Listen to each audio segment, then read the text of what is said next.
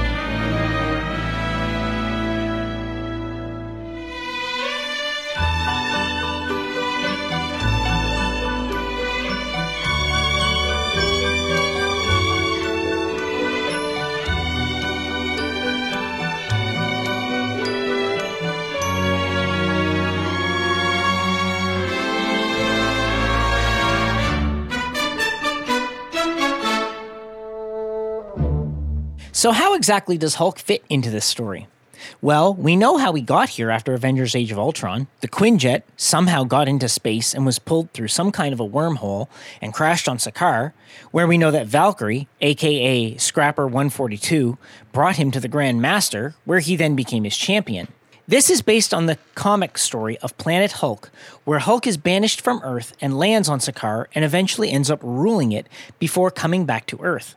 At the time, Marvel couldn't do a solo Hulk movie without Universal being involved. So they decided to give Hulk a story arc that began here in Thor Ragnarok, and it was continued in Avengers Infinity War and Avengers Endgame.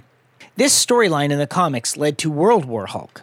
While this did not happen in the MCU, it does not mean that World War Hulk will not happen. There have been strong rumors for some time that World War Hulk is in the works for either Phase 5 or Phase 6. While San Diego Comic-Con 2022 had Kevin Feige reveal what he said was all of Phase 5 and just a quarter of Phase 6, we did learn that Mark Ruffalo has signed on for several more Hulk appearances, the next of which we know is this year's She-Hulk. This movie made Thor and Hulk work together like a sort of buddy cop film. It was an enjoyable journey that was showing us what happened to these characters that weren't in Captain America Civil War. It also brought our heroes into direct confrontation with Thanos. Right now, let's check out the Thor Ragnarok official theme right here on the Zero Hour.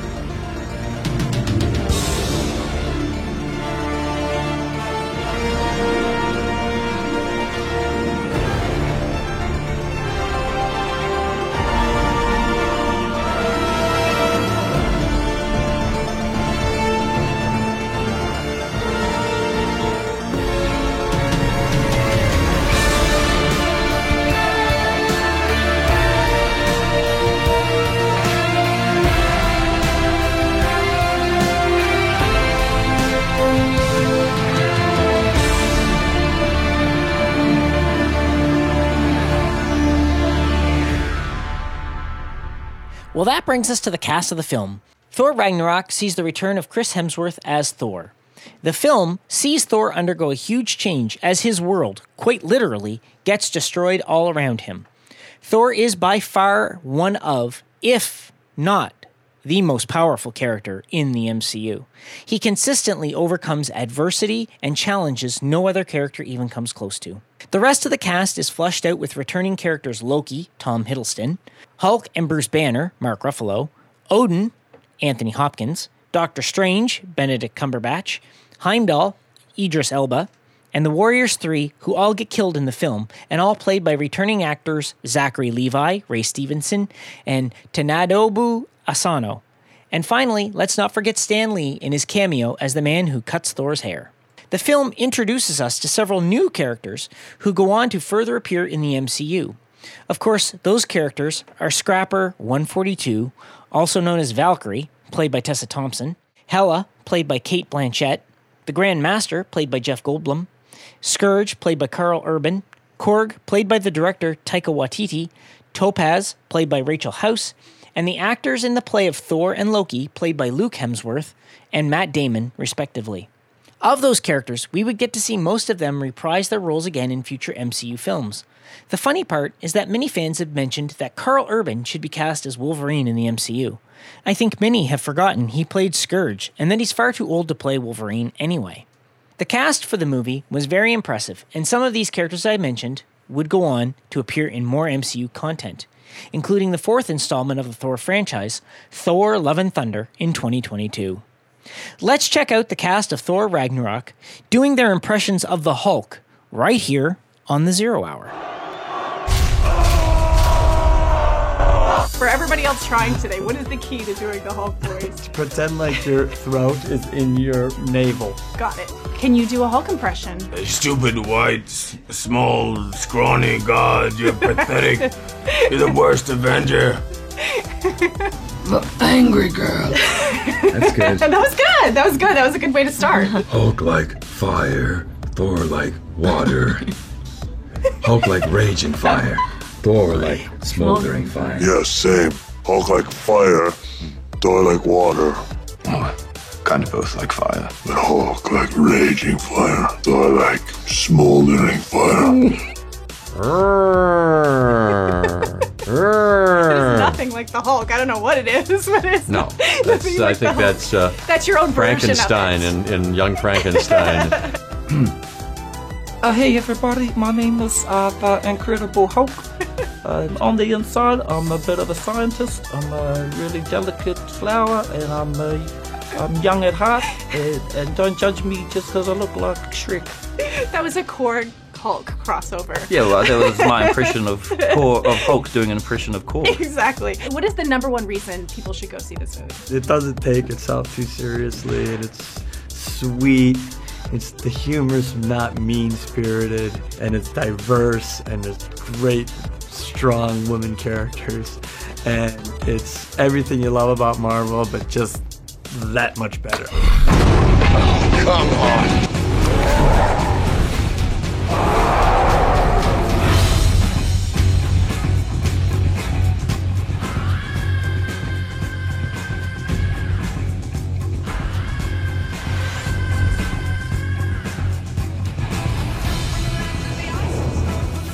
That was pretty amazing and pretty funny. The cast of the movie obviously had a great time making this movie. In fact, most of the dialogue was improvised, and the actors were encouraged to improvise throughout to keep the flow more organic. The direction and change in Thor was welcomed by Chris Hemsworth, who had grown bored by the character in his previous 4 appearances. This movie encouraged him to continue with the character until this very day. He's even expressed interest in doing a 5th Thor film. We'll have to wait and see if that comes to pass. In fact, let's have a listen to an interview with Chris Hemsworth on Thor Ragnarok right here on the Zero Hour.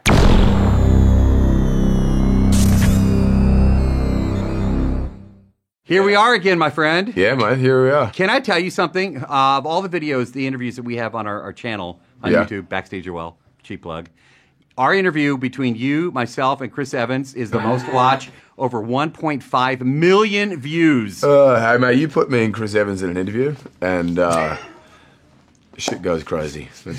We've been pulled back a few times. We've had publicists step in and say, "Guys, enough, calm down." We just have too much fun. But, that's the way it should be. You should be having fun. Why not? Speaking of having fun, you love this character. I mean, your director just paid you the biggest compliment because I said, tell me a secret about Chris that we don't know, his work ethic, his style. He goes, Chris is Thor. He goes, I don't know if that's a secret. He goes, there's nobody else that can be Thor. That's a huge compliment. So I know that you absolutely love this guy. I love it. Yeah, I do. And I'd sort of played it 5 or 6 times before this film, and really it became a little familiar, and I was like, God, I've got to change this up somehow. I've got to do something different. And you have an obligation, I think, in a franchise to keep mixing it up for fans and for the whole universe. And Taika had the same attitude. He was like, yeah, we got to change this. We got to break the mold and do something different. And every day was a exploration and journey into sort of the unknown, and highly improvised, a lot of fun, too much fun at times. But and it comes across. And I think because you don't want the Marvel films, they're superheroes and comics and all that, but you don't want them to be the same. No, you got to. I think you got to do something different. And I said it to Kevin Feige a few years ago after we did the second one, and they were talking about the third one. I said, okay, but we've got to change it. I've got to, cut the hair, break the hammer, do all sorts of things, and give me different characters, give us a different universe. Let's get out of the sort of the Shakespearean period vibe that it might have had, and just do something different. Because we did that, and it was great. Right. And now it's time for the next step, and there certainly was that. So I went back to our interviews from the past. I was telling you about that a second ago. Do you know that I have never asked you how heavy the hammer is? The hammer, well, there's a few different versions. There's a really heavy one, which is kind of the walk and talk one, and then the stunt version may or may not be made of soft rubber, which isn't as cool. All right, we're going to play a game. It's called Three Things. Three Things. Real simple. Yep. Chris Pratt does this. Everybody does it. You're going to love it. You're going to be awesome for this. 3 things that Thor either will take or do in Texas. 3 things. Lend a helping hand. Check out some wonderful music. Sample some great food. Take some great food. That is perfect. That's what I was thinking. And I could just see Thor at ACL, like a music festival. That's right. Just with a hammer. Now let's hear from the director, Taika Waititi, on the film, right here on the 0 Hour. So you're a fan of the Marvel MCU. How did that affect you, taking the job as well as your vision for what this film should be?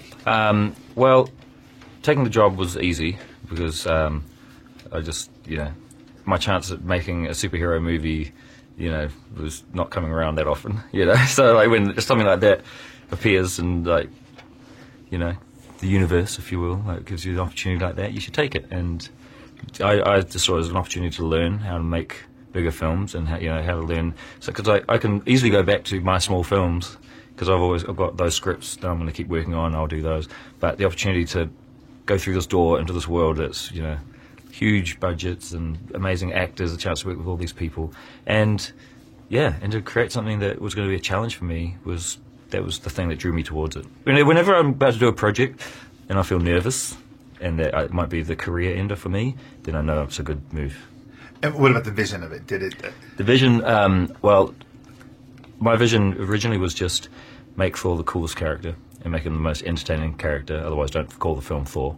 And we wanted, and Chris had already said this to everyone as well, he's like, I want to do something where I'm not doing the same thing, I'm not treading water again and again, I want to change the character up and make him more fun and just have an adventure. And Marvel are very responsive to when people want to do that stuff. So I went in and my vision was just that, make it fun and colourful, and look at that poster, it's like, it's got to be like that. It's got to be like the comic books that I grew up with, where it was like splash pages and Kirby art and it's fun and like vibrant and it's one of the funniest Marvel superhero films. So how was that on the set? Did you know that it was going to be rooted with that comedy? Yeah, right from the beginning. Like I know that they brought me in for my tone and for my sense of humour as well. So when we were writing the film and storylining and everything, and there were a lot of visual gags already wanted to get in there, and we knew that they knew that I'd ad-lib on all my movies anyway. So we used the script as a kind of template.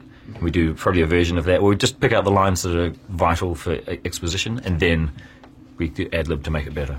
What's the single most important thing you want audiences to walk out of the theater with after seeing A Thor? ticket stub. Or two, preferably. I want them to feel... I want audiences to feel a sense of joy and just to kind of feel a bit more energized about life, because this film has got a lot of life in it, even though it's a crazy superhero movie with, you know, a giant wolf in it and a zombie army and, like, you know, Incredible Hulk and all these crazy elements. It's also a celebration of, like, life and energy, and, you know, in this time, you know, I think it's nice for people to be able to go to and escape to a cinema and have an experience like that where they can laugh, you know, and go and see it with their kids and laugh, and, you know, and that's, for me, like a perfect film at the moment. Yeah, the last question, and I want to get it right because I didn't write these questions. There was a lot of excitement around where you were filming this. Brisbane. Yeah. Brisbane. How exciting was that for you to be able to film? Because obviously that's...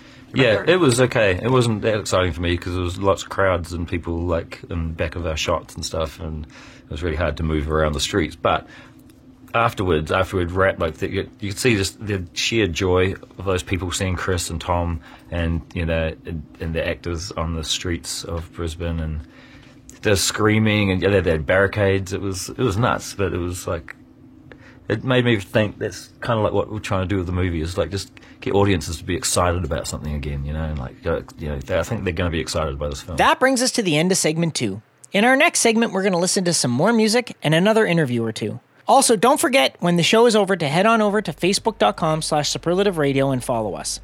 And don't forget, you can also follow the Zero Hour on Facebook as well, right from our Superlative Radio page. Please support us on Patreon at patreon.com/Superlative Radio to help us keep bringing you this great content each week. Not just with this show, but with our other two great shows, The Country Goldmine and Vinyl on Chrome, both hosted by Dylan Stone. We'll be right back in segment 3 right after this short break, so don't go away.